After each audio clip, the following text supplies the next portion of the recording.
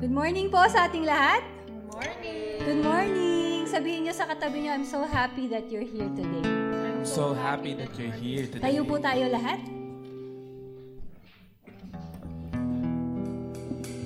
Let's all bow our heads in prayer. Dear God, the author of love,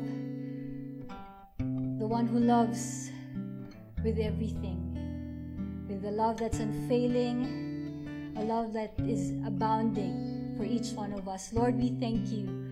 We honor you this day, O God. Lord Jesus, may everything we offer you this day, Lord God, be a sweet-smelling aroma before your holy throne.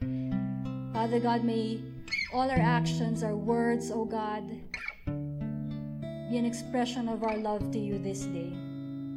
God, we thank you for everything, O Lord. We honor you, we give you praise. All glory to you, O God. In Jesus' name we pray. Amen and amen. So ngayong araw na to, special para sa maraming tao kasi sabi, ngayon ay Valentine's Day, Heart's Day.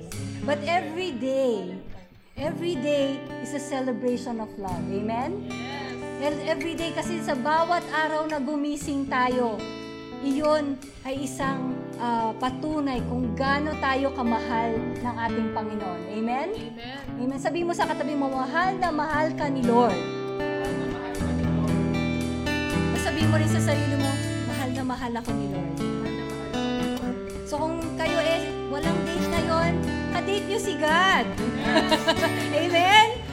Hindi nagkukulang ang pagmamahal niya para sa atin. Because our God is bigger. Our God is greater. Our God is stronger than anything.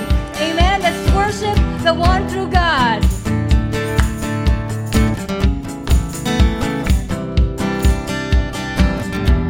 Saying goodbye to any limitation. Saying hello to the God of all creation. There are no limits. There are no limits with you. Yes, God, there are no limits. There are no limits with you. We sing you're limitless. You're limitless. Nothing's too hard for you. Oh, you're limitless. There's nothing you cannot do. Oh, you are bigger and you're greater and you're stronger. I know you're limitless. You're limitless.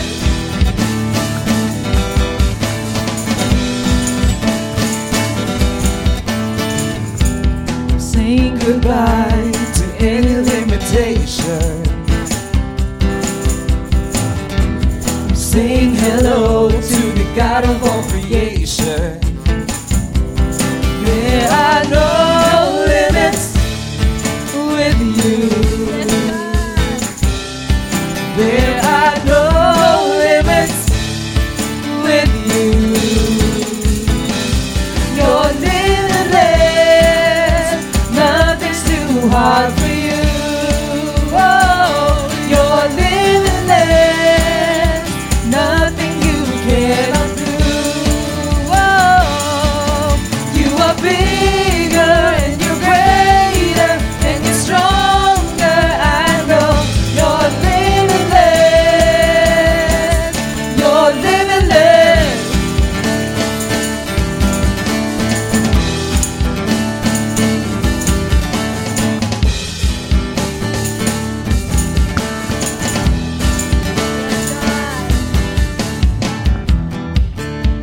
Lord, you are bigger. Lord, you are greater. Lord, you are stronger than anything. Declare this day that you are bigger, Lord. Lord, you are bigger. Lord, you are greater. Lord, you are stronger than anything. You are. Lord, you are bigger. Lord, you are greater.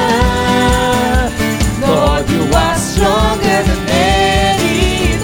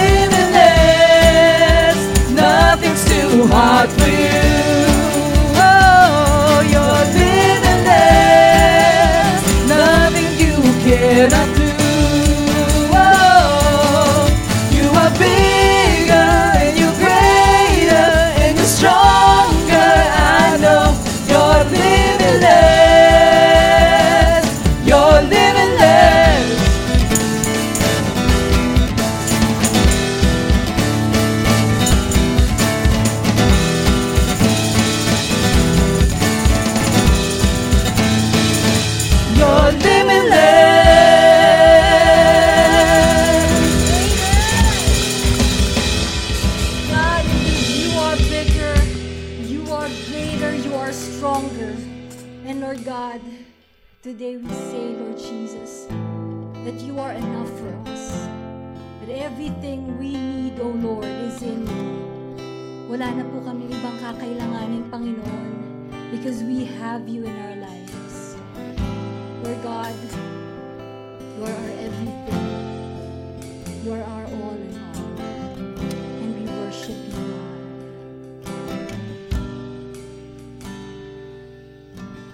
Christ is my reward and all of my devotion. Now there's nothing in this world that could ever satisfy. Every child, my soul will sing, no turning back. I've been set free. Christ is enough for me. Christ is enough for me. Everything I need is in you. Everything I need. Christ, my all in all, the joy of my salvation. And this hope will never fail. Heaven is our home. Through every storm, my soul will sing, Jesus is here. To God be the glory. Christ is enough for me. Christ is enough for me. Everything I need is in you. Oh, everything I need. Christ is enough for me. Christ is enough for me. Everything I need is in you. Everything I need.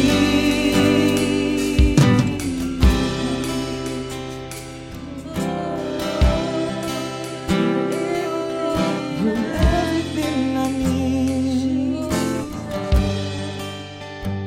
I have decided to follow Jesus.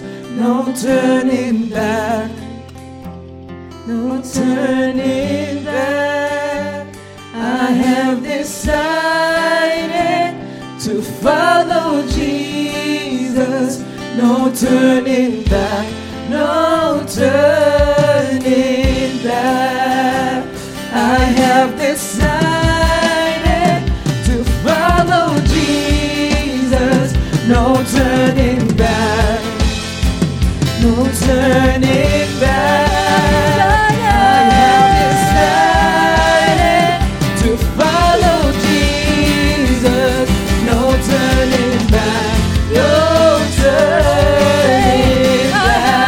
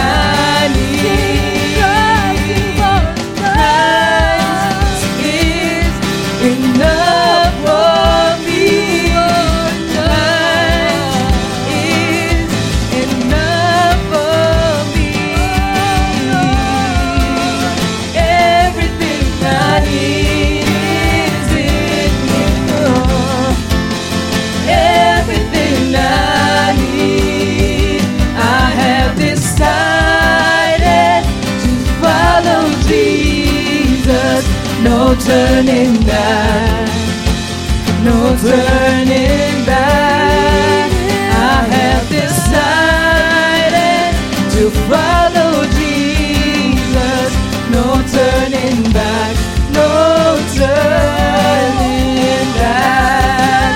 I have decided to follow Jesus, no turning back, no turning back.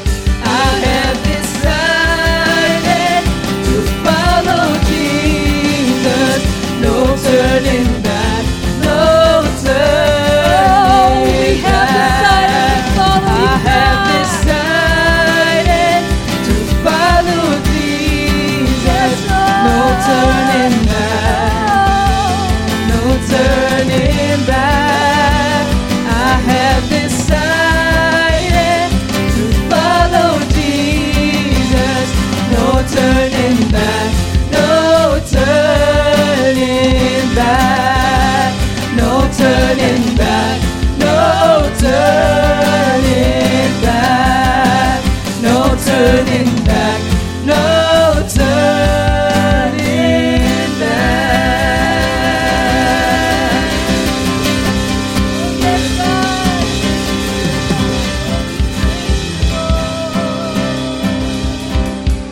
Oh, we sing, Christ is enough for me. Christ is enough for me. Everything I need is in you. Everything I say to our God this day, Christ, you are enough. Christ is enough for me. Christ is enough for me. Everything I need is in you. Everything I need. Oh God, there's no one else that we would ever need, oh God, in our lives, but you alone, Jesus. Lord, we desire to know more of you, God. We desire, oh Lord, to be in your presence each and every day, oh God. To be in the center of your will, oh Lord. For in your presence, oh God, there's fullness of joy, full of love, full of hope. God, it is you alone that we need. You alone, oh God, that we desire.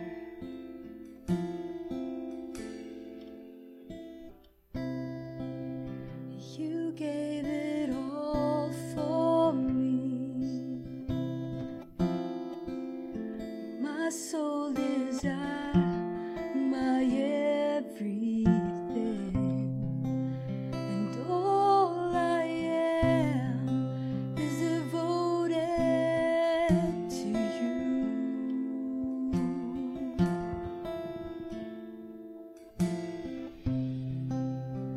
How could I fail to see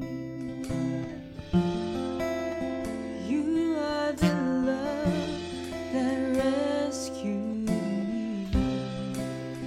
All I am is devoted to you. And oh, how could I not be moved, Lord, here with you? So have your way in me. 'Cause Lord, there is just one thing that I will see. This is my cry, my one desire is to be where you are, Lord, now and forever. It's more than a song, My one desire is to be with you, is to be with you, Jesus.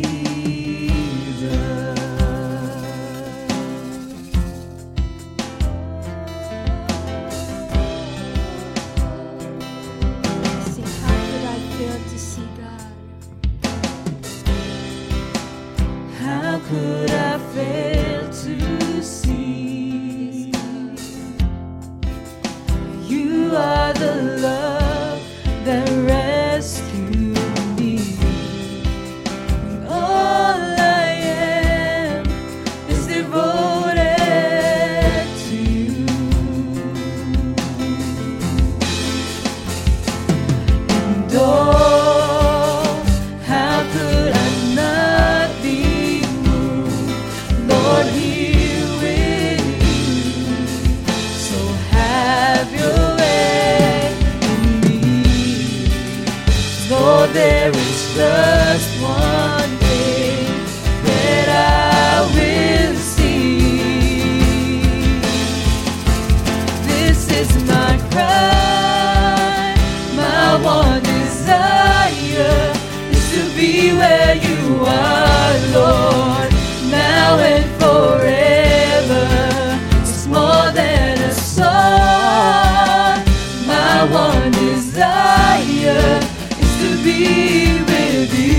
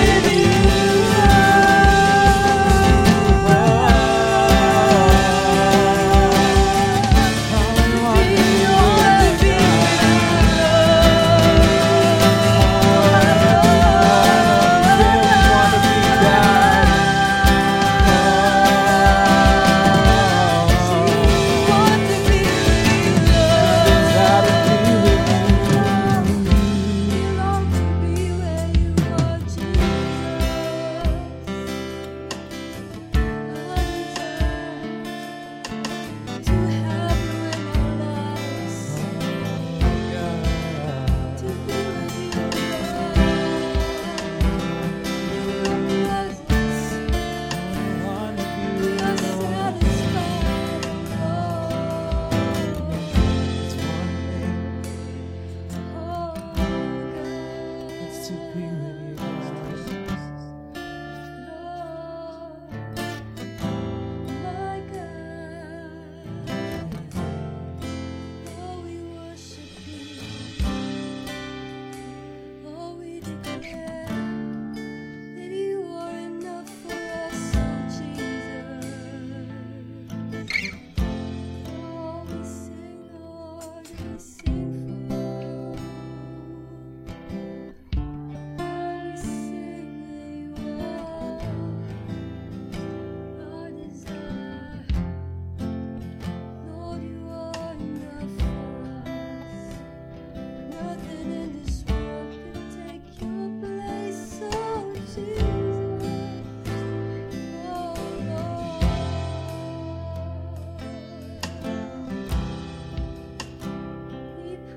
you, God.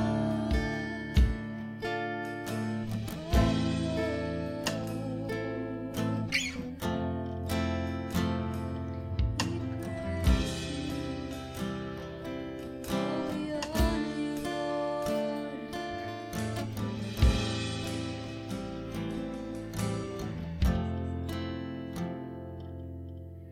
Christ is enough for me. Christ is enough for me. Everything I need is in you. Everything I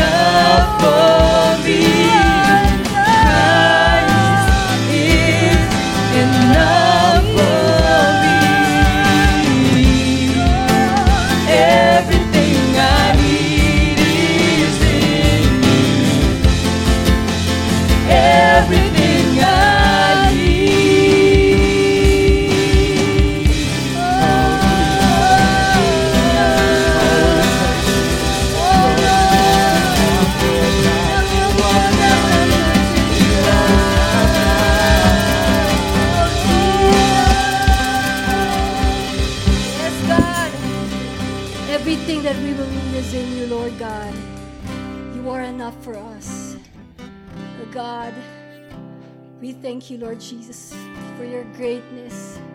God, we thank you that indeed you are bigger than anything that we will ever face. Greater than any storm, O Lord God, that would come our way. Stronger, O Lord God, than any force in this world. Who else? What else, O God, could we ever need? But only you, Lord Jesus, would suffice. We thank you, Lord God. We thank you, Lord Jesus, for you are enough for us. Lord, we thank you, God. Oh, Lord, we thank you. Thank you, Jesus. Thank you, Lord God. Oh, Lord. Oh, Jesus. We thank you. We honor you, God. All glory and honor to you. All glory and honor to you alone, Jesus. Amen and amen. Let's give the Lord a clap of praise.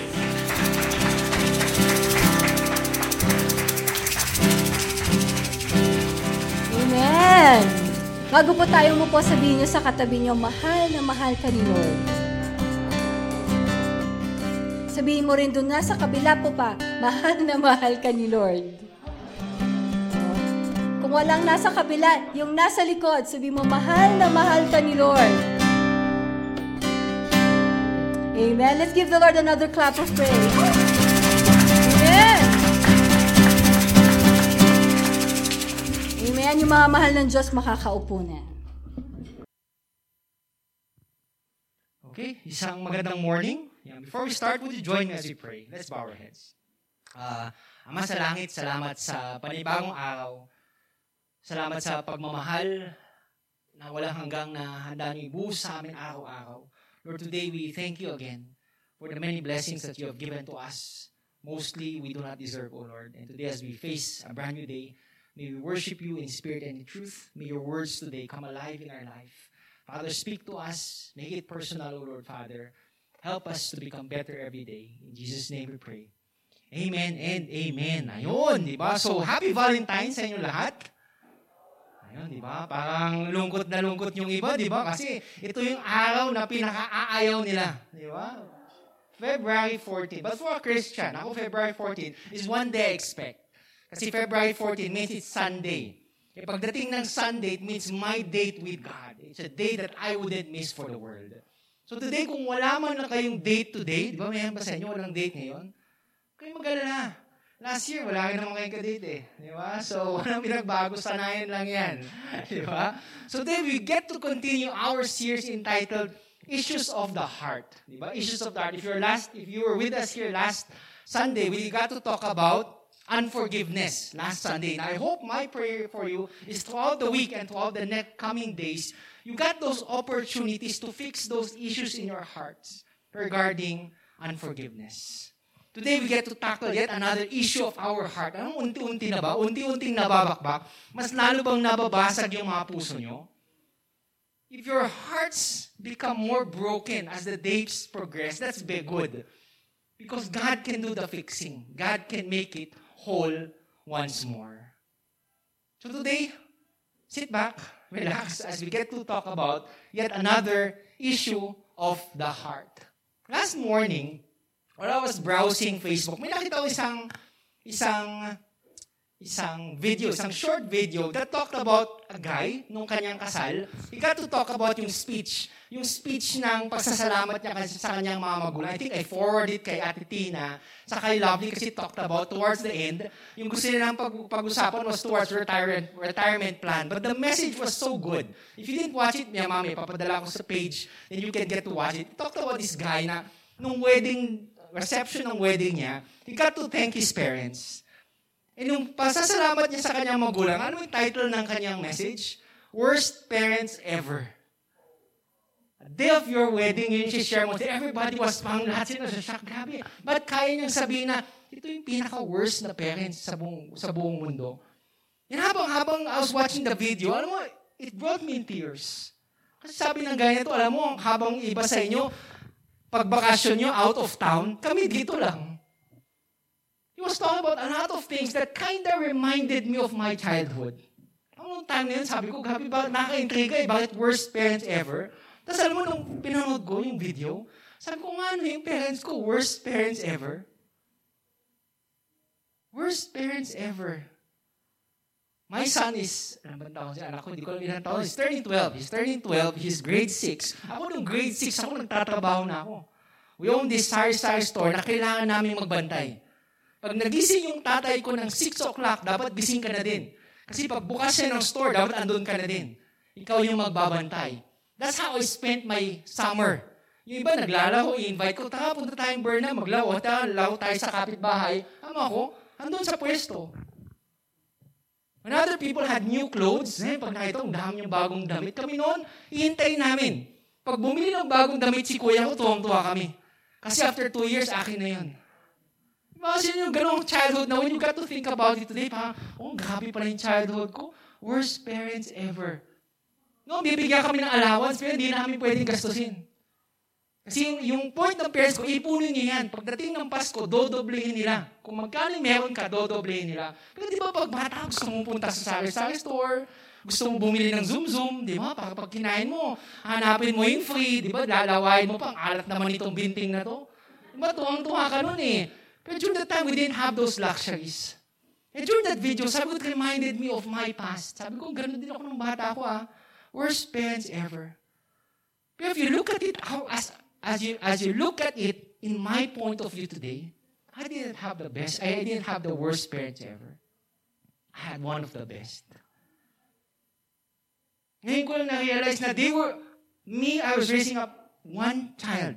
One 12-year-old child, hirap na ako nun. My parents had to raise 5 children. Lahat kami nakapag-aral, lahat kami okay naman, di ba? Wala naman kaming sinto-sinto ngayon, di ba? Medyo okay naman kami. It made me realize that I am blessed. And most of the time, we do not realize our blessings because we focus so much on other people's blessings. Mas nakatingin tayo na yun dapat yung standard, dapat yun yung nakakuha ko din eh. Rather than looking at ourselves and we say, wow, noon pala pinagpala na ako eh. Bata pala ako, 12 years old, Stanley, manager na ako. Yes, I didn't get to have brand new clothes, but I had money in my pocket. Sino sa inyo ngayon would rather have new clothes or money in the pocket? Money in the pocket, di ba? Sabi nga ngayon eh, yung Valentine's, may bagong virus daw na kumakalat eh. nCoV-14. Alam niyo yan? That's why we require you today to wear your shields at saka yung mask kasi nCoV-14, grabe. Sa Trinidad, meron ng 10 yata, 10 kaso. Sa Pampanga, 24, nCoV-14. Bago lang yun. No cash on Valentine's. Di ba?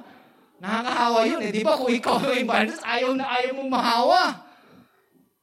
But today, we'll be talking about an issue of the heart today, very close to me. Today, we'll be talking about envy. Sabi sa katabi mo, envy. Envy. But before we get to talk about envy, T.S. Eliot went on to say, envy is everywhere. Who is without envy? And most people are unaware or unashamed of being envious. Since once in your life, you became envious. Kita mo, yung iba, ayaw pang umamin. Ngayon na, nasa church na, ayaw pang umamin. Diba? Most of the time, you will say, ano ba yung envy? Ano ba yung envy? English kasi, pastor, kaya napakahirap intindihin eh. Envy is different from jealousy. Diba? Baka isipin nyo, same. Baka synonym, baka magkahalintulad. Magkaiba yung jealousy, yung selos, sa envy, sa inggit. Envy is more particular. You want something that other people already have. Yun yung envy, yun yung inggit. As compared to jealousy, jealousy is, dapat tatlong part yun eh. You have that fear that the one thing that you have would be taken away from you. That is jealousy. Kasi jealousy most likely sa relationships, di ba? Nagsiselos ka kasi ayaw mong mapunta siya sa iba. Compared sa inggit na, ang ganda naman nun, wala ako nun, gusto ko magkaroon din ng ganon. Today we'll be talking more about envy. And T.S. Eliot said, almost everybody already experienced trying to be envious. I want you to recall today a time in your life na talaga nainggit ako eh. Di ba? Siguro ngayon, di ba? Kasi Valentine's. Na bakit sila may ka-date, ako wala. Bakit sila may pera, ako wala. And maybe not, sabi, hindi, pastor, parang hindi ko maalahala na I'm very contented with my life. Diba? English ka pa, di ba? Yung pala yung famous na pagdating sa Pilipino, palagi na sinasabi. Palagi na sinasabi na at the back of their heads, indirectly, Jocelyn, sinasabi nila na inggit ako. Simple phrase, sana all. Pag may bonus, sana all. Nung pandemic, di ba, there was this relief that was given to all. Diba? Tapos pag ikaw hindi ka nakatanggap ng relief package, diba? Pag tingin mo sa Facebook wow, sana all may relief. Bakit kapag nasa lanta ng pag-ibig, walang relief? Diba? Sana all yung sinasabi nyo. And today, each and every one of us has their unique and personal experience of once in their life, they felt envy. Pag tingin mo sa katabi mo ngayon di ba, minsan ipagpasok nyo pa lang, mayroon ka na isip na, bakit siya ang ganda ng damit niya? Bakit ganon? And today we'll be talking about that issue of the heart called envy o inggit. Alam mo bakit? Because when this issue is not checked from the very start, it can lead to destruction. It can lead to far worse things that can become issues of our heart. Today, my prayer is that throughout the whole message, as we get to see God's Word as our standard, may we reflect in our hearts. Na unti-unti nating tanggapin, minsan sa buhay ko, nainggit ako. And today, Father, I admit it, I want to confess it, and I want to change. Today, my prayer is that we go out here all, accepting our fair share, that one time in our life, we had envy, and that we would try to move forward and learn from it. Today's message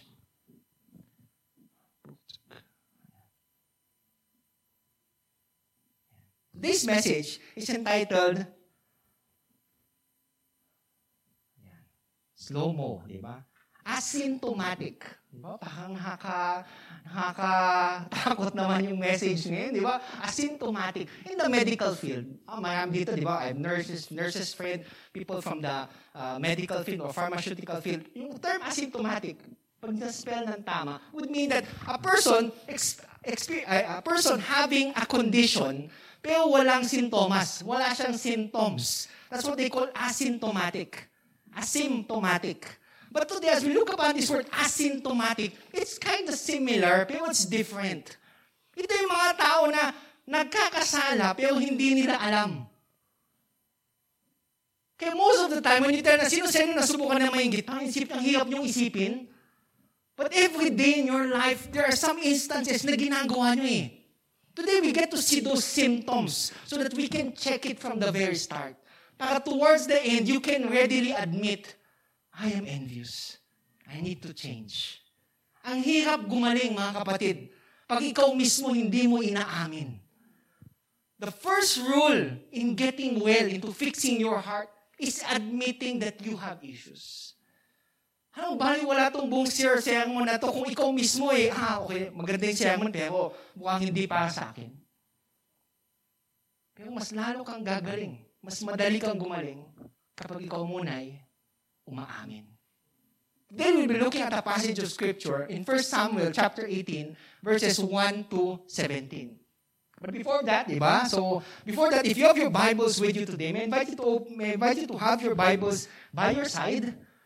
Open your Bibles at 1 Samuel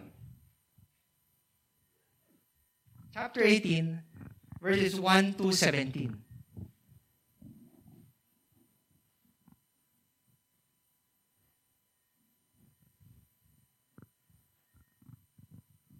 And so hawak niyo yung mga Bibles or anything that you have today, I may invite you all to stand as we read God's Word in respect to the reading of God's Word. Yan. Kung kaya niyo tumayo, kaya niyo magbasa, then may invite you all to stand up. Yan. Tapos while holding your electronic Bibles, I want you to declare it with me today. That this is my Bible. This is God's presence. This is God's promise. This is God's plan in my life. So let's repeat and declare it one more time. This is my Bible. This is God's presence. This is God's promise. This is God's plan in my life today. So 1 Samuel chapter 18, verses 1 to 17. After David had finished talking with Saul, Jonathan became one in spirit with David, and he loved him as himself. For that day Saul kept David with him and did not let him return to his father's house. And Jonathan made a covenant with David because he loved him as himself. Jonathan took off the robe he was wearing and gave it to David, along with his tunic and even his sword, his bow, and his belt. Whatever Saul sent him to do, David did it successfully. That Saul gave him a high rank in the army. This pleased all the people and Saul's officers as well. When the men were returning home after David had killed the Philistine, the women came out from all the towns of Israel to meet King Saul with singing and dancing, with joyful songs, and with tambourines and lutes. And as they danced, they sang, Saul has slain his thousands, and David his 10 of thousands. Saul was very angry. This refrain galled him. They have credited David with tens of thousands, he thought, but me with only thousands. What more can he get but the kingdom? And from that time on, Saul kept a jealous eye on David. The next day, an evil spirit from God came forcefully upon Saul. He was prophesying in the house while David was playing the harp as he usually did. Saul had a spear in his hand, and he hurled it, saying to himself, "I'll pin David to the wall." But David eluded him twice. Saul was afraid of David because the Lord was with David, but had left Saul. So he sent David away from him and gave him command over 1,000 men. And David led the troops in their campaigns. In everything he did, he had great success because the Lord was with him. When Saul saw how successful he was afraid of him. But all Israel and Judah loved David because he led them in their campaigns. Saul said to David, "Here is my older daughter Merab. I will give her to you in marriage. Only serve me bravely and fight the battles of the Lord." For Saul said to himself, "I will not raise a hand against him. Let the Philistines do that." Blessed be the reading of God's word. You may be seated. Ayun. So our passage of scripture today in 1 Samuel chapter 18 verses 1 to 17. Pag tingnan mo, parang it's not familiar, di ba? Parang to some of you, this is the first time you read this passage of scripture. Kasi yung karaniwan na binabasa nyo is the passage of scripture before this. 1 Samuel chapter 17, which talks about David and Goliath. Di ba? It's a very well-known passage of scripture, how David took down Goliath with just a sling and a stone. Yung gusto nating kwento na how to slay your giants, di ba? How David, from a shepherd boy, rose up to the ranks, his bravery, and how God used this mighty shepherd boy to become an instrument of God. Yun yung gusto nating kwento eh. Pero ito yung nangyari after nun. What happened, di ba? Parang usually after a kwento, and they lived happily ever after. Happy nga ba? Dito natin makikita, pag pinagpatuloy natin yung salta ng Diyos, mapagkikita natin kung anong naging buhay ni David. Kung anong nangyari pagkatapos nito. So as you look upon our passage of scripture, this is where we'll be picking up today. 1 Samuel chapter 18, verse 1 to 17. So after David had finished talking with Saul, siguro pinag-usapan nila yung laban, di ba? Kung paano mo inasinta? Di ba? Gano'n ba kalayo? Natakot ka ba? Habang andun ka, anong inisip mo? Di ba, siguro, yun yung mga pinag-usapan nila nung time na yun eh. And after they were talking, Jonathan became one in spirit with David, and he loved him as himself. This person, by the name of Jonathan, was the son of Saul. He was the prince. He was the next heir. Siya yung next na magiging hari para sa kanila. Pero all you know, di ba, si David was also anointed by Samuel to become the next king. You see what we're picking up now? Di ba? The whole story is about this jealousy and envy. Tapos pagtiyan mo unang-una pa lang, this guy who was next to the throne by the name of Jonathan loved David as himself because they were one in spirit. Siguro noon I just imagine na habang nag-usap yung tatay niya, si Saul, tsaka si David, he was over here, nakikinig siya noon And you can hear the expert kung paano describe ni David on how he trusted the battle to the Lord, on how he depended with God. Habang nakikinig yun ni Jonathan, di ba pag may mga tao na same kayo ng attributes, same kayo ng skill set, di ba napapalagayan kayo ng loob? So most like here, Jonathan was saying na, I like this guy. Kasi pareho kaming matapang, pareho kaming may relationship kay God. Both of us depend on God. That's why they were one in spirit. Jonathan, even to the point na sabi itong guy na to, mahal ko to Even to the point of loving him as myself. He saw him as family. Yun yung ibig sabihin nun. And there are some people here, pag nakita ko I treat them as family.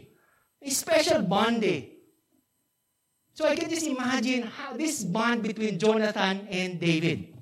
From that day, Saul kept David with him and did not let him return to his family. And Jonathan made a covenant with David because he loved him as himself. Jonathan took off the robe he was wearing and gave it to David, along with his tunic and even his sword, his bow, and his belt. Ganito ka grabe yung relationship ni Jonathan at ni David. They made a covenant. A covenant that beyond ambition, beyond envy, beyond anything that would happen, we would remain not only as friends, but also as family.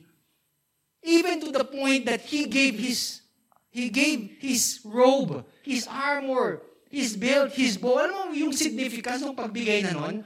He was already accepting. Alam ko, ikaw yung in-appoint ni Lord eh. Although I am next in succession, ito yung way na pakita ko sa iyo na okay sa akin because I respect what the Lord has for us. Alam mo, umpisa pa lang, look at this passage of Scripture, kasi yung heading, if you're reading out of the NIV version, your Bibles have headings. Yung heading dito, di ba? Saul becomes jealous of David. Yung mga ganon. Yung first 4 verses pa lang alam mo, if there's somebody to be jealous about David, it's not Saul. Dapat it's Jonathan. Kasi siya yung susunod He was to be next. He was to be the next king. Siya yung anak ng hari. But if you read on further, the person who was jealous, the person who was envious, was Saul, not Jonathan. But there's a lot of difference here kung bakit. Pag-isip mo, bakit nga ba? Dito, kung bakit hindi si Jonathan, bakit si Saul yung nainggit? First and foremost, it is because of their relationship with God. Once you have contentment in God, once you find contentment in God, everything else will follow. Ang daling tanggapin ni Jonathan dito na yun yung kaloob ng Diyos yun yung plano ng Diyos I am next, but since God said, go. Para patunayan na talagang okay sa akin, ito, ibibigay ko pa. My robe, my armor, my bow, my belt, to signify that it's okay with me. As we continue, whatever mission Saul sent him, David was so successful that Saul gave him a high rank in the army. This pleased all the troops and Saul's officers as well. So ito, rank ko na siya, kapitan na He was commander over 1,000 troops. Di ba minsan sa buhay natin, may mga tao kayo nainis. Na minsan na-promote sila, inis ka. Now, while waiting for them to fail, mas nalo pa silang nagsasucceed. Di ba yung super pang nangiinis si Lord Na dahil sa inis mo sige, imbis na pababay natin, mas lalo siyang pataasin. Tignan natin kung hanggang kailan ka mainis sa Kanya. Di ba pang ganun? Nasubukan niyo kayo sa buhay? Wala. Kasi nakafocus kayo kay Lord. Di ba? Yun ba yun? But I guess most of you today, or some of you today, knows that experience. And for David, kung ano man ipagawa niya kay David during that time, he would excel. Parang Joseph, you remember the story of Joseph? That wherever Joseph was placed, he prospered. Nilagay na nga siya sa preso, he became the best prisoner. Diba, saan kayo nun na pag nilagay sa kulungan, kayo pa yung best na preso? Diba? Selda Uno, top honor, Dean's List. Diba? Gabi. Kung may Dean's Lister sa preso, ikaw na yun. Dean's List, diba, ikaw pa yung nag-lead ng Bible study during the time. Alive. Mga ganun, diba, tuwang-tuwa lahat sa'yo. Kasi kala nyo, nasisirahan ka na ng ulo. David, in our passage of Scripture, was the same guy that everything he did, he excelled. Alam mo bakit? He excelled not to become somebody, not to excel himself literally, but he excelled in everything. You know why? Because he did everything for God. Alam niya God deserved nothing less. So lahat ng bibigay sa akin, gagawin ko yung best ko. Today, once you evaluate yourself today, why do you do your best? To prove something?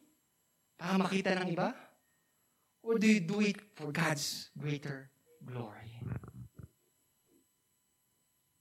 That yes, the applause of men is good. Isa sa pinakamagandang pakinggan di ba? Pag pinalakpakan ka ng mga tao, good job. Di ba? Isa sa pinakamagandang papalakpak sa'yo at the end of the day would be God and tell, well done, my good and faithful servant. If you want to desire an applause, desire God's applause. Verse 6, when the men returning home after David had killed the Philistine, the women came out. The women came out from all the towns of Israel to meet King Saul with singing and dancing, with joyful songs, and with timbrels and lyres. As they danced, they sang.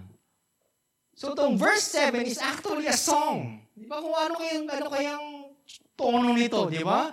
Saul has slain his thousands, and David his 10,000s. Kung ba ito yung number 1 hit sa Billboard, ito yung paulit-ulit, ito yung LSS. Ano, pam, yun parang ganun eh. Na pag narinig mo parang gusto mo yung ulit-ulit, di ba? Ulit-ulit. Ganun din lang yun. When people were walking in the town, yun yung palagi nilang naririnig eh. Saul has slain 1,000. Di ba? Kung rap ba gusto nyo? Huwag ngayon, di ba?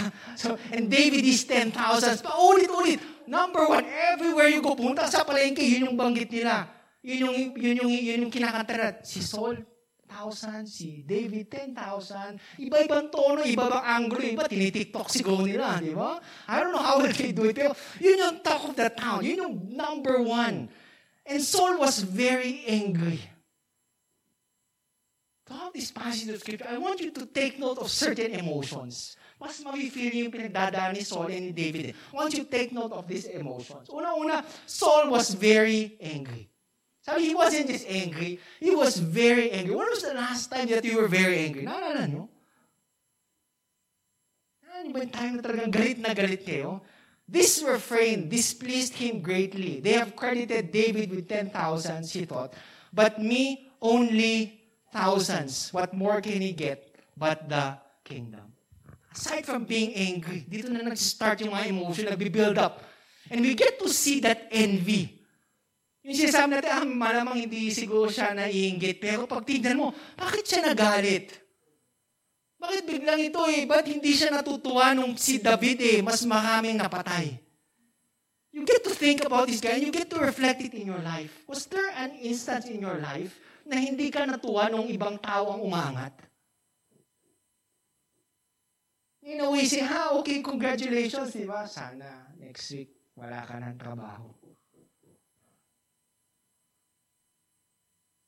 Oftentimes, we disguise our congratulations, but we stab them in the back. Na hindi naman literal na masaya tayo para sa kanila At the back of our heads, we'd always say, bakit siya, hindi ako? Siguro may ginawa siya.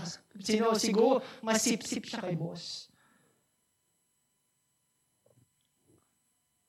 Verse 9. And from that time on, Saul kept a close eye on David.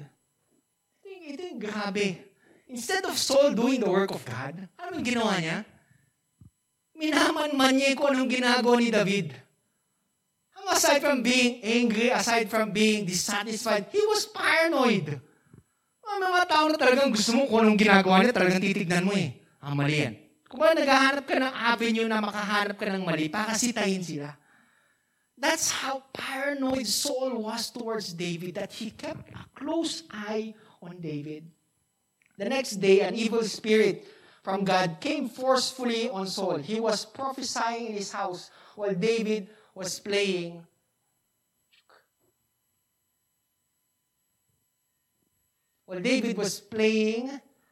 the lyre as he usually did. This is the same instance before. If you read your Bible, a passage of scriptures before, the same spirit that came from the Lord went to Saul. Tapos ito yung time na nung tumugtog si David, di ba, parang nawala yung spirit na yun. Now, the same spirit that came from God went again to Saul. Tapos sabi ito, he was prophesying the house. Mahirap kasi sa NIV version. I don't like the word prophesying kasi parang prophesying, you're speaking something about God. But here in our passage of scripture, rather than prophesying, he was like bubbling.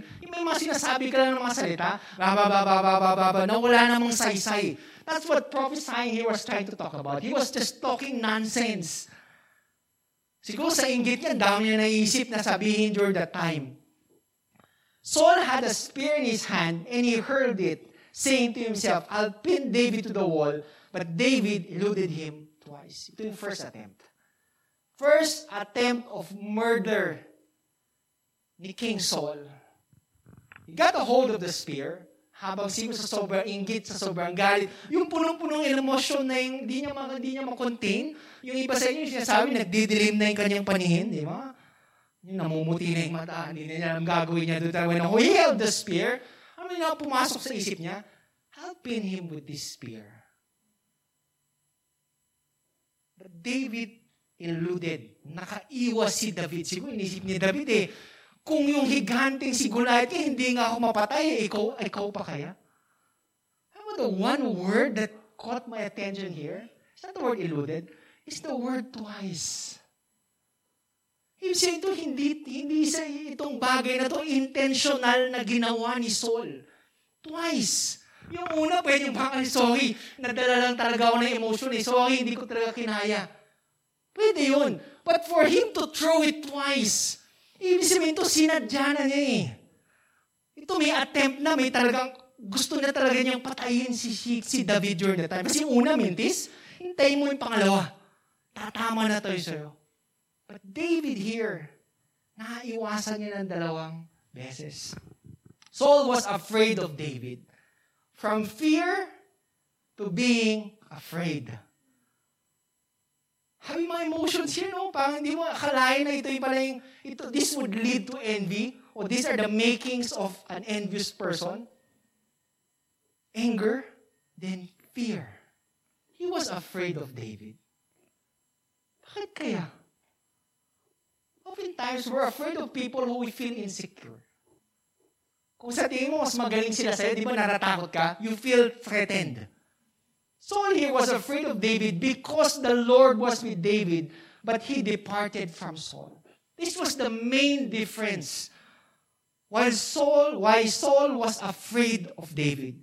Because he knew that the presence of God was with David. So he sent David away from him and gave him a command over 1,000 men. And David led the troops in their campaigns. In everything he did, he had great success because the Lord was with him. It spells a lot of difference. Doing one thing and doing another thing. Ano yung difference lang doon? If the Lord is with you and if the Lord is not with you.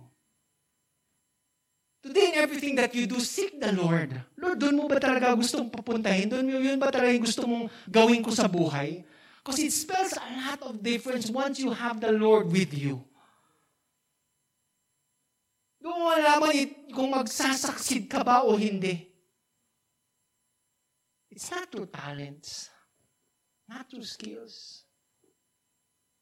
A lot of what we do today is because of His grace.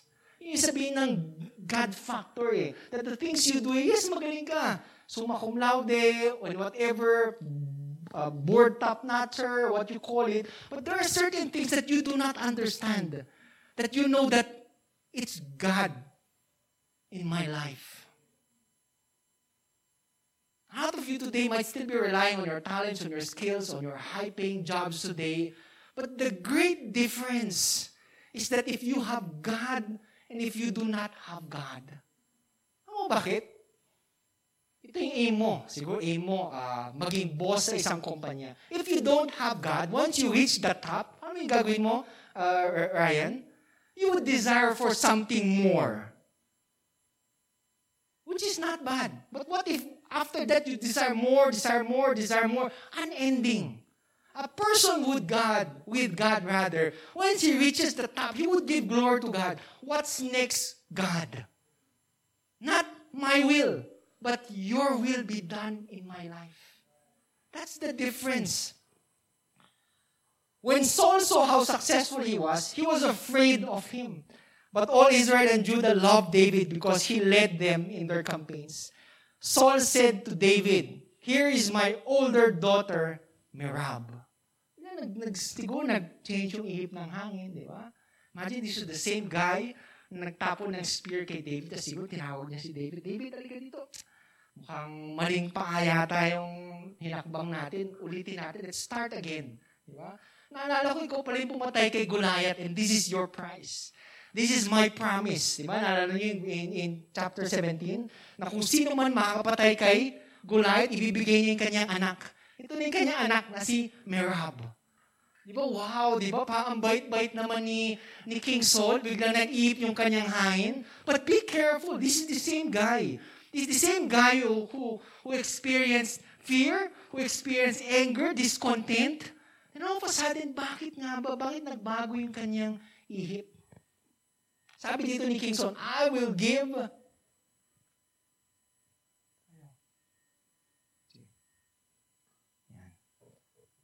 I will give her to you in marriage. Only serve me bravely and fight the battles of the Lord.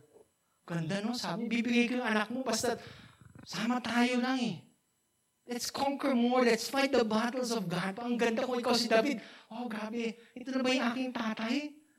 Siya na ba nagsasabi na, gusto mo ba? Ito na yung aking anak. Ibig sabihin, magiging pamilya ka na.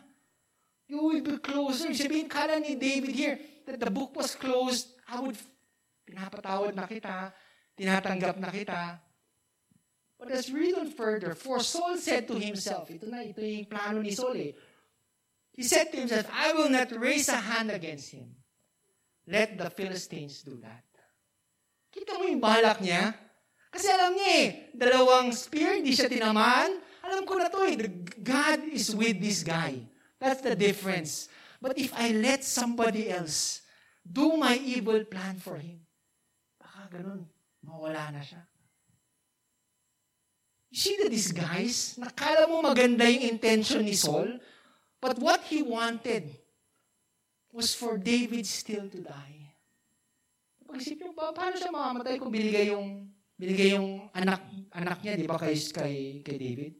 Ask the married people here. Di ba? Di ba kayo namatay nung nag-asawa kayo? I'm just kidding, yo. During this time, for royalty or for you to get married, di ba, para magpakitang gilas sa pamilya ng mapapangasawa, there was a term they called dowry. O dory. Diba? Ano yung dowry? You give it to them pang kapalit nung pag-aasawa mo sa kanilang anak. And for David, coming from being a shepherd boy, he didn't have money. The higher the family, the bigger the dory. So, papili ito ng hari. This was royalty. Sabi ito, the dory was so big. And David knew, I'm just a shepherd boy. Paano ko ma-afford yung mga ganyan na kalaki yung hihingi nila? But Saul had something in mind. Kung hindi man pera, baka may pwede kang gawin. If you read on passages further, he would ask the life of 100 Philistines. Yung foreskin ng 100 Philistines. That can cost him his life. Yun yung balak dito ni King Saul. That's why he wanted him to marry his daughter. Let's look upon this passage of Scripture. In 1 Samuel chapter 18, verse 17. And we look about our title. Again, our title, asymptomatic. Di ba? Parang, hindi ko naman nakikita, Pastor. Parang wala naman sa akin yung sintomas ng pagiging mainggitin. Di ba? Then we get to see those symptoms that can lead you to becoming envious. The first symptom, di ba? Sabi ko, the first symptom that you are to look upon, di ba? Is when you get to encounter or you get to experience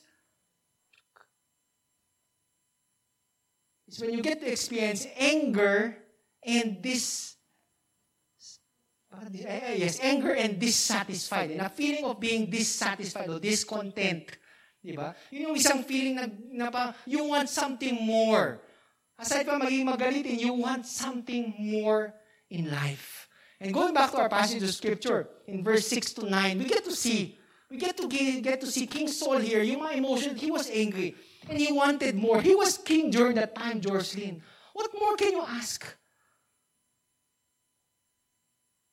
Joke nga nila, sometimes when you become the moon, you don't only want to become the moon, you also want to become the stars.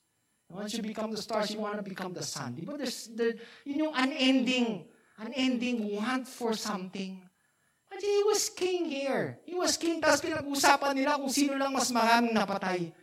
Doon nagpadala na siya, gusto niya, pati doon bida siya. Today, if you look upon your hearts today, are you easily angered? Or do you have that feeling of discontent and being dissatisfied in your life today? There's this story that I read about this wife. This wife was married to this husband. May isa siya na pangasawa na laging maangal, laging umaangal. Every morning, yung gusto-gusto niyang pag-angalan ay yung breakfast. Na yung tipo, pag ginawa ng asawa niya sunny side up, gusto niya scrambled. Pagdating ng scrambled, gusto niya sunny side up. ikaw yung asawa doon, di ba? Hindi ka ba maiinis, di ba? Magluto ka na ng sarili mong itlog, di ba? So this wife was, sabi niya, well, di ba, almost all women here, very intelligent. Sabi ng babae na to, alam ko nang gagawin ko. Naiinis man ako sa asawa ko, pero ito yung gagawin ko. Magluluto akong 2 itlog. Isang scrambled at saka isang sunny side up. Oh, di ba? Ito, wala nang lusot yung asawa ko. Dapat matutuwa na siya. And when he gave it to the husband, hindi boiled, di ba? When he gave it to the husband, tinignan nung husband yung itlog. Tapos sabi, kasi yung favorite niya, Kuya Jomar, 2 lang. Scrambled, tsaka sunny side up. Ang tinignan niya yung 2 itlog niya, sa kaliwa, scrambled. Yung nasa kanan, sunny side up. Anong sabi ng asawa niya? Maling itlog yung na-scramble mo. At maling itlog yung na-sunny side mo. Wala ka talagang kwenta. Imagine a person who is dissatisfied. Di ba yung mga simpleng bagay na ganyan, hahanapan nila ng lusot? King Saul, imagine, just very funny, yung kwento lang na 1,000 lang napatay mo compared kay David na 10,000, just a song. You would let it creep into your hearts. Make it an issue of your heart today. Today, Harold Coffin said, envy is the art of counting the other fellow's blessing instead of your own.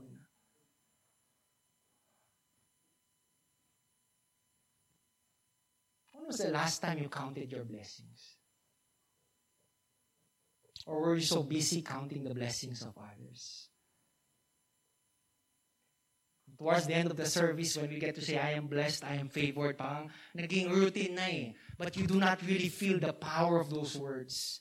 Hindi mo talaga sasabihin mo, I am blessed. Naalala mo talaga yung mga instances where you can consider that you are blessed. But rather than bless, you look at other people, buti pa siya na-promote. And you forget that you have a job. You forget that yung pamilya mo, buhay-buo pa pala. You still have you still have parents that are still alive. You still have food on the table, money in your pockets, at marami pang iba. Today, instead of counting other people's blessings, decide to count your blessings. Today, not only count your blessings, but rather focus on God. Focus on God. See the difference of what King Saul did? Instead of focusing on God, you know what he did? He focused on David. He focused on what David was doing all the time. And you see, it's your time if you focus on other people. 100% you would get to see something if you look at other people. But when you try to focus on God, He would bring that contentment in your heart. May difference. That's why even Psalm 23, written by David, diba? Sabi niya, the Lord is my shepherd. I shall not be in want. David knew it from the very start. He knew how it felt to find contentment in God. There's somebody na dapat mayabang during that. It was David. He never experienced people singing a song na, oh, si David, grabe, 10,000, David. Number 1 top hit, di ba? David, lahat yun yung kinakanta eh. Di ba? Nung pagiging shepherd niya, wala namang tupa ang kumakanta ng ganun eh, di ba? Wala namang tupa ang pumapalakpak kay David. Ang galing mo, David. Pag dumadating pa si David sa kanyang pastor, humihiyaw lahat ng babaeng tupa. David! He didn't get that attention. He didn't get that praises. But all of a sudden, once he became with Saul, he got all those attention, he got all those praises, but it didn't go to his head. How about it didn't go to his head? Because he had God in his heart. And he found contentment in God. So today, not only do we look at ourselves and evaluate, am I angry? Am I dissatisfied? But today we also get to evaluate ourselves and look at ourselves and see and ask ourselves, am I afraid? Am I not only afraid, but am I destructive? Afraid and destructive. Going back to our passage of Scripture in verse 12 to 15, this is where we get to see first attempt of King Saul against David's life. Ito yung unang beses niya talagang balak patay. Hindi lang balak, pero talagang ginawa niya. Muntik na niyang napatay si David. You see how much envy can do to your heart today? If you don't check it from the very start, it can lead to serious damage. Diba minsan, sa sobrang inggit natin, ikala natin, okay lang kasi hanggang tingin lang, hanggang mainggitin lang puso ko. Then, hindi mo na notice, next, anong gagawin nyo, Marty? Magdanakaw ka. Just in order for you to satisfy that envy in your heart. What's next doon? Pag hindi ka nakanakaw, mananakit ka. Kasi hindi mo nga nakukuha. But you see, that's why it's very important for us to check it from the very start. Do I have an envious heart? If I have, Lord, help me change my heart today. There's this story about an eagle. An eagle once, he was flying. Habang lumilipad siya, nakita niya ibang eagle. Isang ibang eagle na talagang ganda siguro ng balahibo ng kanyang pakpak. Mas mataas yung kanyang lipad. Habang lumilipad siya, talagang wow, carefree. Sabi ng eagle na to, grabe naman tong eagle na to. Ang yabang. Habang lumilipad siya, nakita siya ng isang hunter na may bow and arrow. Diba? So, lumipad siya katabi ng hunter niya. Ito sabi niya, alam mo yung magandang tiyahin? Yung eagle na yun, oh. Then the hunter said, gusto ko nga, pero ang taas niya eh. Kulang yung balahibo ng aking bow para lumipad ng ganong kataas. Ano sabi ni eagle? Ganito. Kuha ka ng konti sa akin. So, bumunod siya sa kanyang kanang pakpak ng kanyang balahibo para lagyan ng arrow. Sabi ng hunter, thank you. Boom! Mintis. Sabi ng eagle, mintis, sayang. Sige, kuha ka naman sa kaliwa kong pakpak hanggang matama natin. Boom! Mintis. Kuha ka naman dito banda sa baba. Mas maganda yata yung balahibo dito. Mas mataas yung lipad niya. Boom! Mintis. And so on and so forth. Until the eagle said, wala na yata akong balahibo sa katawan ko. Ano sabi ni hunter? Boom! Siya yung tinamaan. You see, sometimes we think envy would hurt other people. But the person we are hurting the most is us. The person who we are causing so much damage is not them. It's us. Kakainin ka nun eh. Once left unchecked, it will eat you and eat you up. Someone once said, some people are so broken, they get mad at you for being whole. Nagagalit pa kayo sa mga taong perfect. Amen. I remember going to the gym. Nag-gym ako noon eh. Di ba? Kahit hindi kayo maniwala. Di ba? So like for ilang months, 1 year siguro ako nag-gym. Membership 1 year. Habang nasa gym ako, di ba? Pumped up. Gusto mo pag yung unang days, di ba? Ano kayo unahin ko? Barbells. Kasi walang nagtitrain eh, di ba? Papogi-pogi. Best shoes. Best shorts, di ba? Nagsando din ako para makita konti yung mga cuts ko, di ba? Kulang na lagyan ko ng mga eyeliner, yung mga liner dito, para akala nila maganda yung cuts ko during that time, di ba? Pero during that time, habang nag-gym ka eh, you can't help but notice looking at other people's body. Grabe habang nagbubuhat ka eh, mawala ka ng gana kasi, ang perfect ng katawan niya, bakit siya ganun? Ilang buhat lang eh, talagang lumobo na agad, lumabas talaga yung mga pandesal. Kahit ilang araw na, ilang linggo, ilang buwan eh. Same. Non-stop. Pa-weigh-in pa ako noon eh, di ba? Kasi pagkapasok mo ng gym doon, you get to weigh. Diba? Magtitimbang ka, paano mo monitor nila kung talagang nababawasan, kung talagang gumaganda, may salamin doon, titignan mo. Diba? Habang nasa locker room ka, titignan mo yung katawan mo kung talagang nagbago. 6 months, walang pinagbago. Feeling ko meron na, di ba? Usually, di ba, after mo nag-gym, talaga ang tight ng mga muscle mo.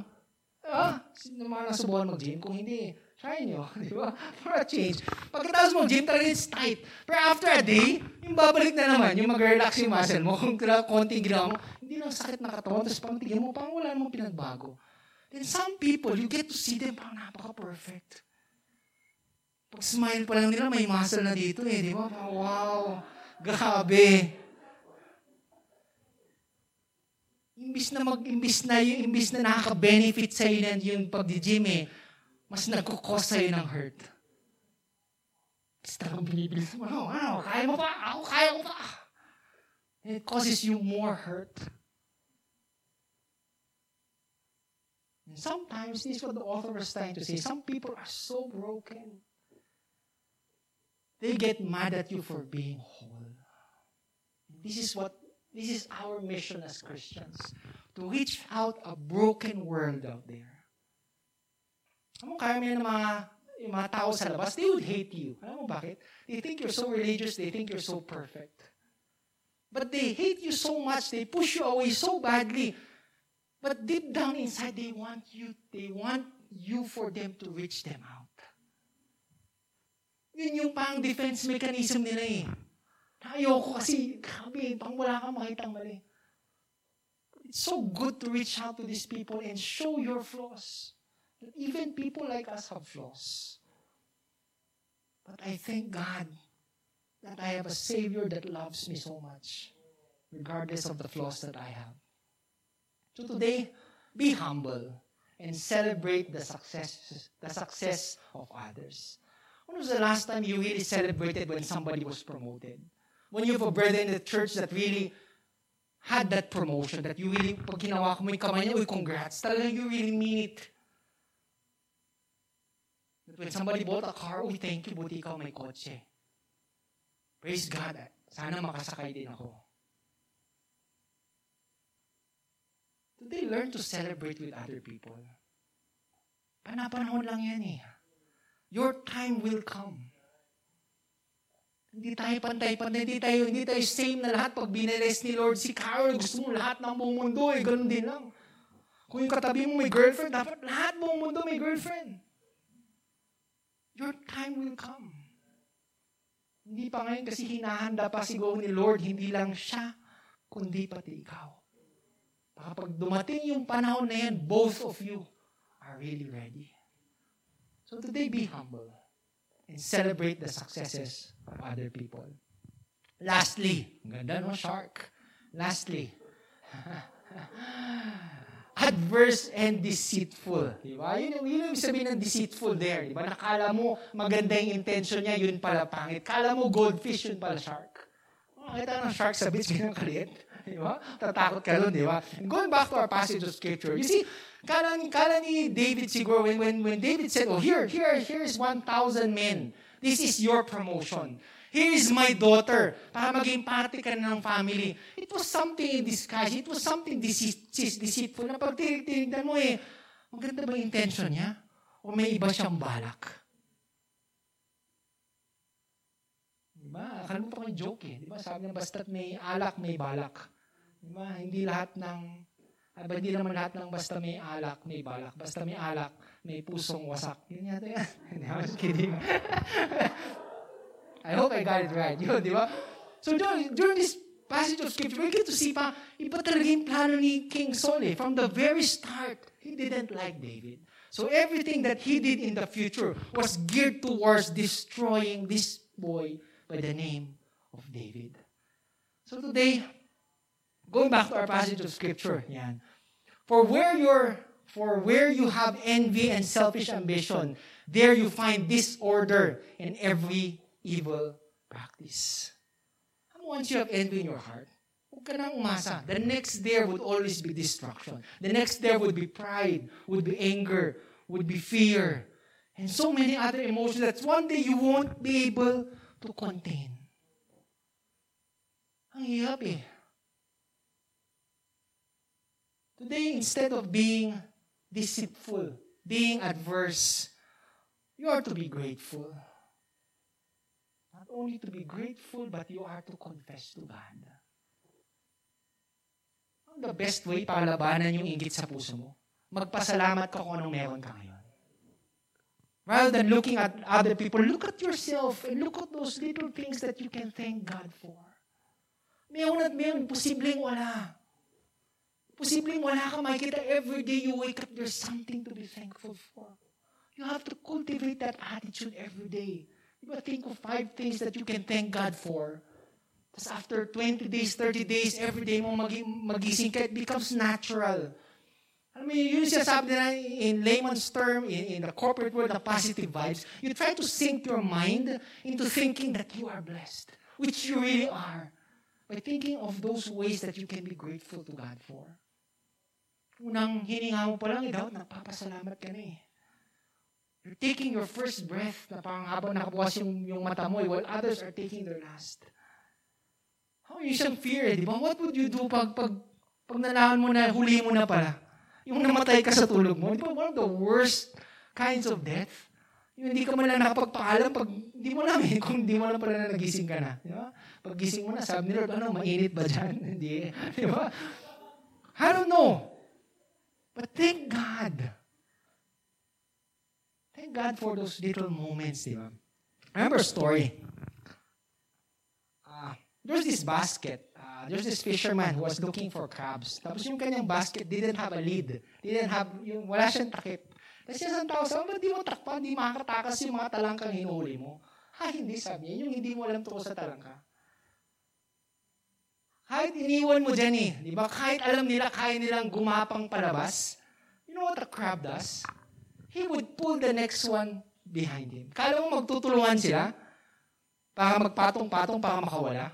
But you know what the crab does? Habang nasa taas yung sa hila niya.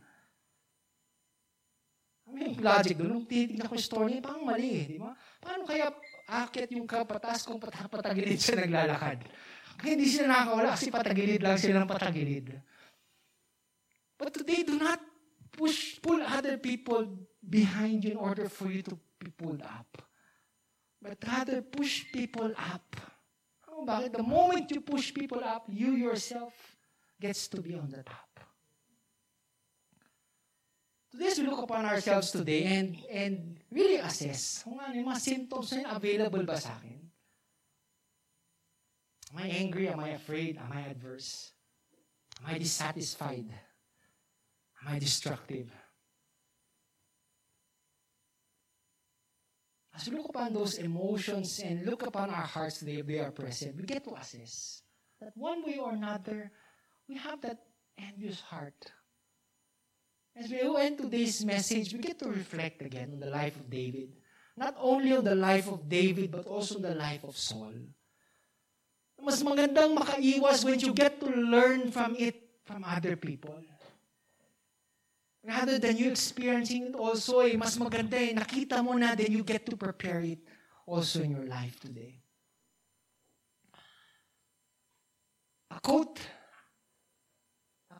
A Danish proverb went on to say, if envy were a fever, all the world would be ill.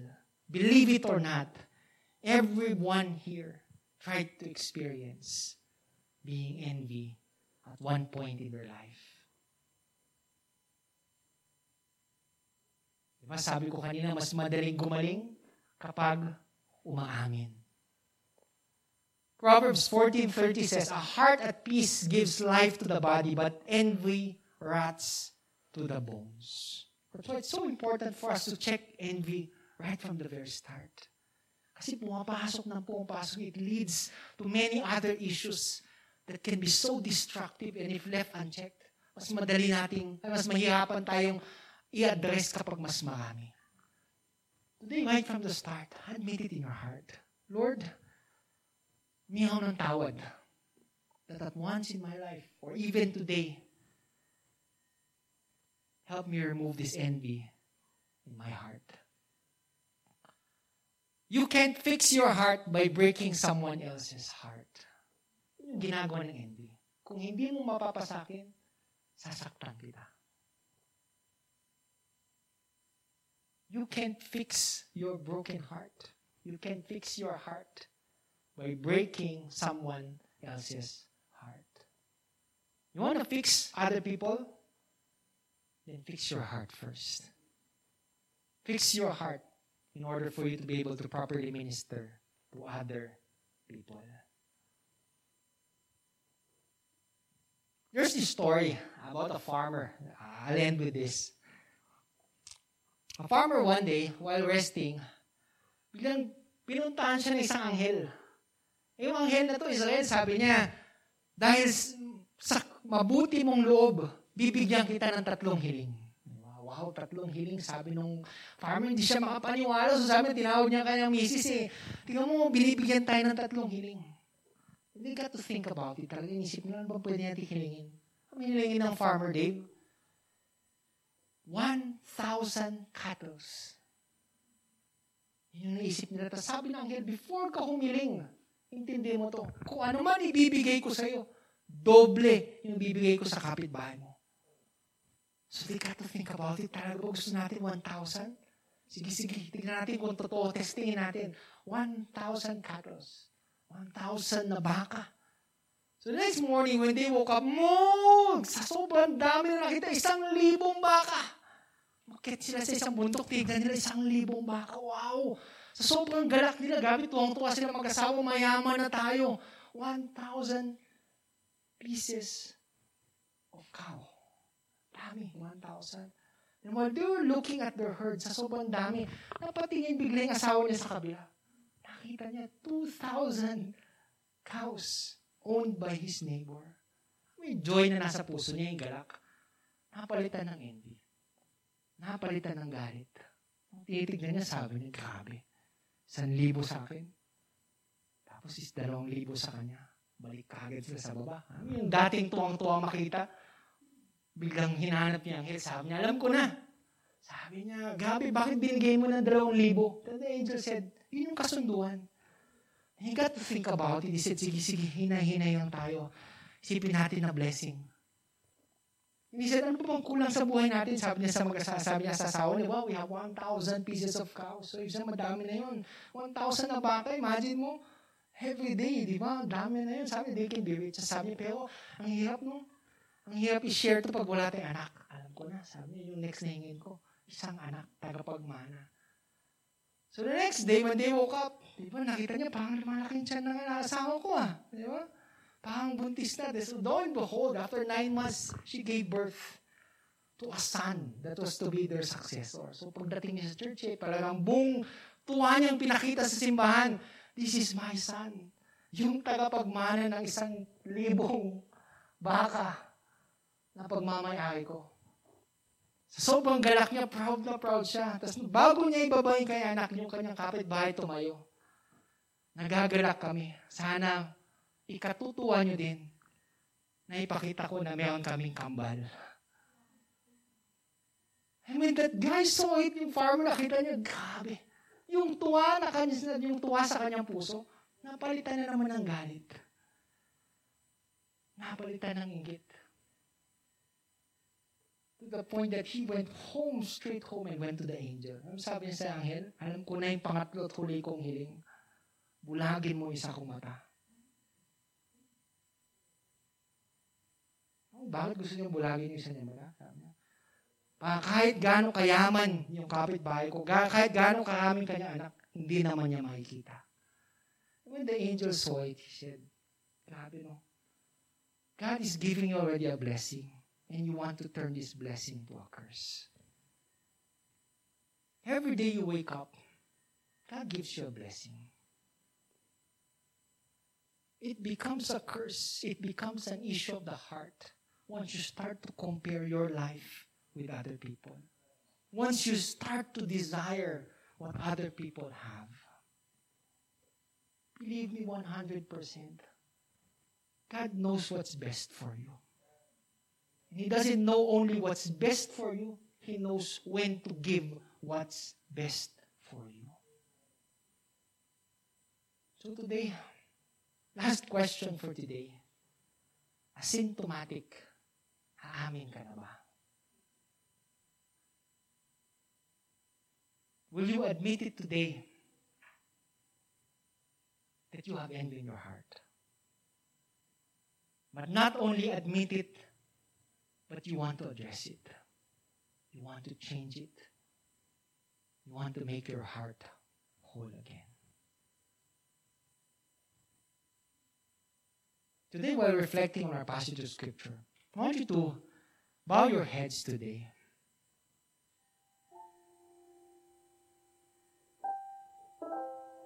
I want you to seek deep down inside your hearts today.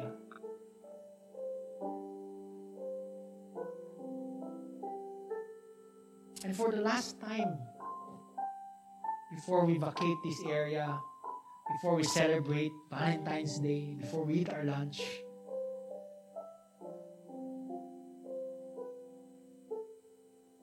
mas madaling gumaling kapag umaamin.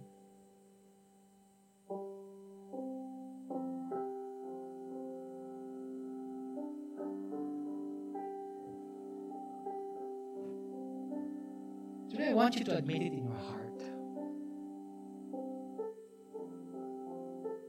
And I want you to ask God to take away that envy in your heart and replace it with contentment.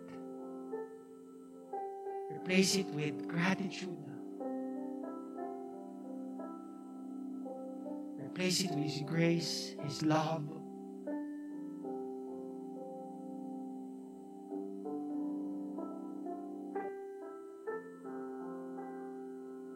Hindi mapupuno ng Panginoon ng Kanyang pag-ibig, ng Kanyang grasya, yung ating mga puso, pag ito'y punong-puno pa rin ng inggit. And today we empty our hearts.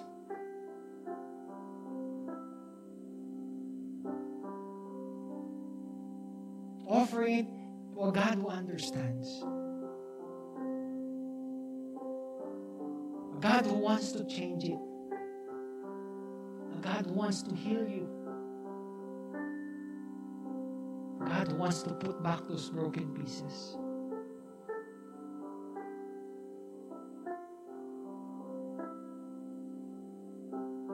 And today, as we admit it, we get to talk to God. Build that relationship again with Him. And ask Him to forgive us. Forgive us at times na nakatingin tayo sa ibang tao. Na sa sobrang pagtingin natin sa ibang tao, hindi na natin nakikita yung pagpapalo na inihanda ng Panginoon para sa atin.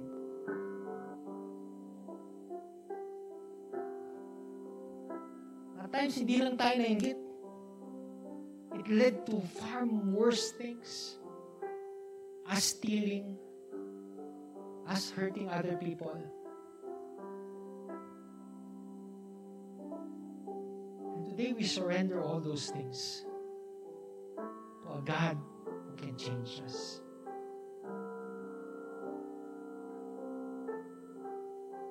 Father, today, address our issues. Our issue, not only of envy, also of unforgiveness. Replace it with your love, Panginoon. That the more we empty ourselves, the more we can love you and we can also love others. Father, we humbly come before you today, admitting our sins and asking you for forgiveness. Minister to us, Panginoon. We find contentment in you alone. Gratitude in the simple things.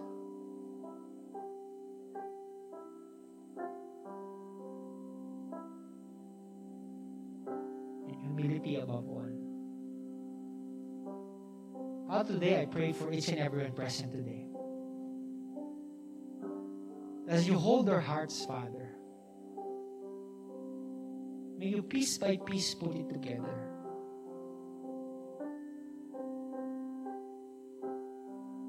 Though there may be cracks, there may be parts that are incomplete, placed on a hand, placed on not only a hand, but on our Maker's hand can make a lot of difference. Father, make us whole. Allow us to experience you more and more. Mold us towards your likeness. Allow us to become better people. Move forward. Father, today we honor you, we give you thanks. We thank you for this time together. We thank you for the encouragement, the rebuke, the teachings, O Lord Father. Father, we lift you up. We praise you. In Jesus' name we pray. Amen and amen. So why don't we give the Lord the loudest clap offering that we can give?